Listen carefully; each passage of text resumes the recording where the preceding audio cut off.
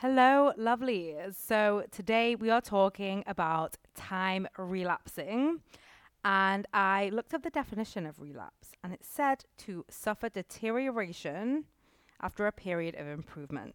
So simply put, is the whole two steps forward, one step back story.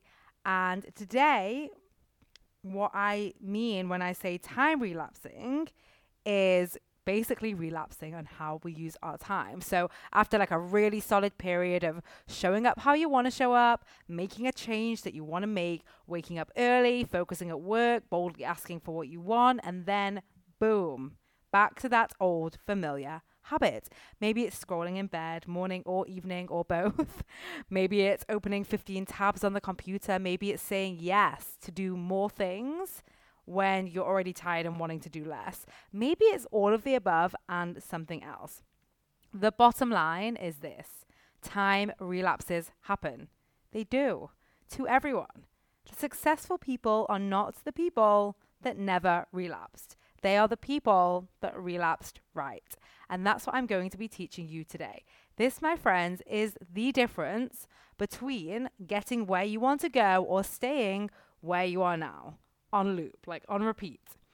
So I said boom before, but time relapsing is not a boom. You can think of it like, when you have a sweater and there's like a little pull, like a little piece of cotton that you see pulling out of it. And that bit of cotton is really tempting to just pull out, right? But if you leave that little bit of cotton or wool, whatever it might be, and you don't pull at it, then that sweater stays wearable.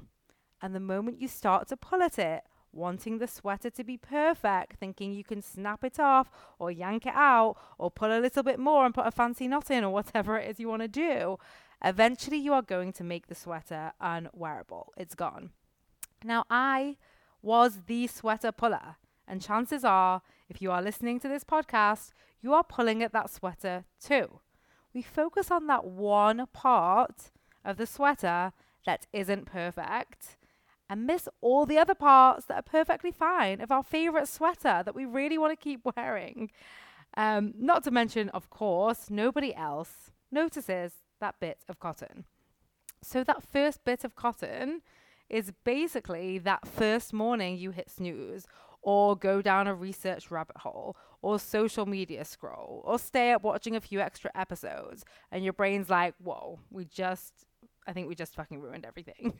It's like, it's over. We can't change. We'll never change. This is just who we are. This is who we're always going to be. This is it for us. We tried. It's not happening. Game over. Okay, maybe I exaggerated slightly, but some form of that comes into your brain and you believe it because, and you've heard me say this a lot, because we're just used to believing our own brain. We always have, and a lot of the time, it's totally fine to. Like, believe your brain when it tells you not to walk in the middle of the street or the middle of the road. Believe your brain when it tells you to go pick up water on your way home. There's a lot of value in just believing in your brain most of the time. It's these sneaky times that will get you. That's what I love about coaching and why the impact of being shown your blind spots is so quick and powerful by someone else, right?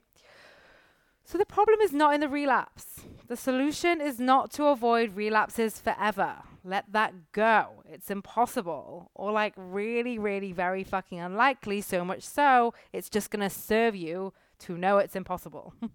It's just another sneaky way perfectionism shows up. And the goal in life is not to become perfect ever. You will not. It will not happen. Perfect is an opinion. Everyone's opinion is different. Not to mention that life evolves, and so do you. So your own definition of perfect is going to change. And we, as the humans, live in different realities throughout our lives based on our locations, based on our relationships, based on our work life, our income, pan-fucking-demics, and all sorts. This is why we made Time Hackers a lifetime access program. You literally can join once and get everything you need to hack time for life through all these changes. That shit's real, friends. Okay, so the relapse, or as I sometimes call it in Time Hackers, the juice. It's like juice. It's full of vitamins, full of concentrated nutrients, like the good stuff, because relapses done correctly, are worth 10x the time investment. Like that's where all the nutrients are, all the vitamins, all the learning. So right now, actually, in Time Hackers, we are in a fail challenge where everyone is failing every day, and therefore, thereafter, should I say, evaluating using the 4-step failure hacking process that I teach in the program. Remember, doing something for a few minutes every day for 30 days is the simplest way to create a new way of thinking.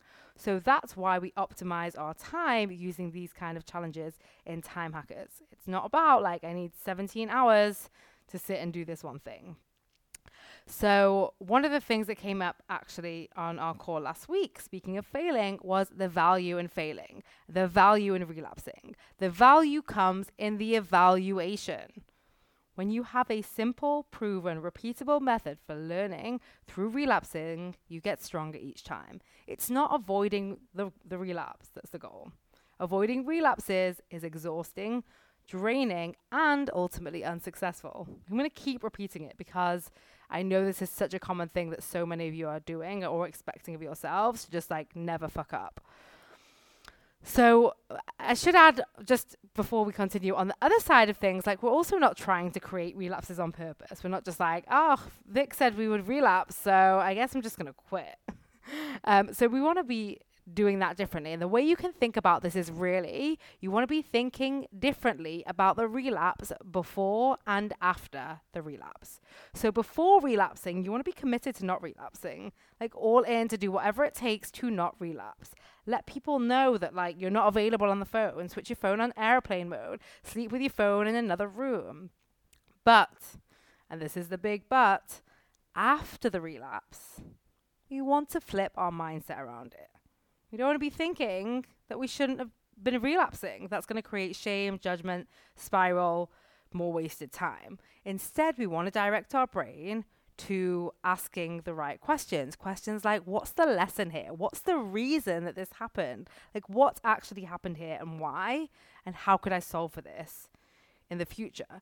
So the best thing that you can do is actually just focus on speeding up your rebound time.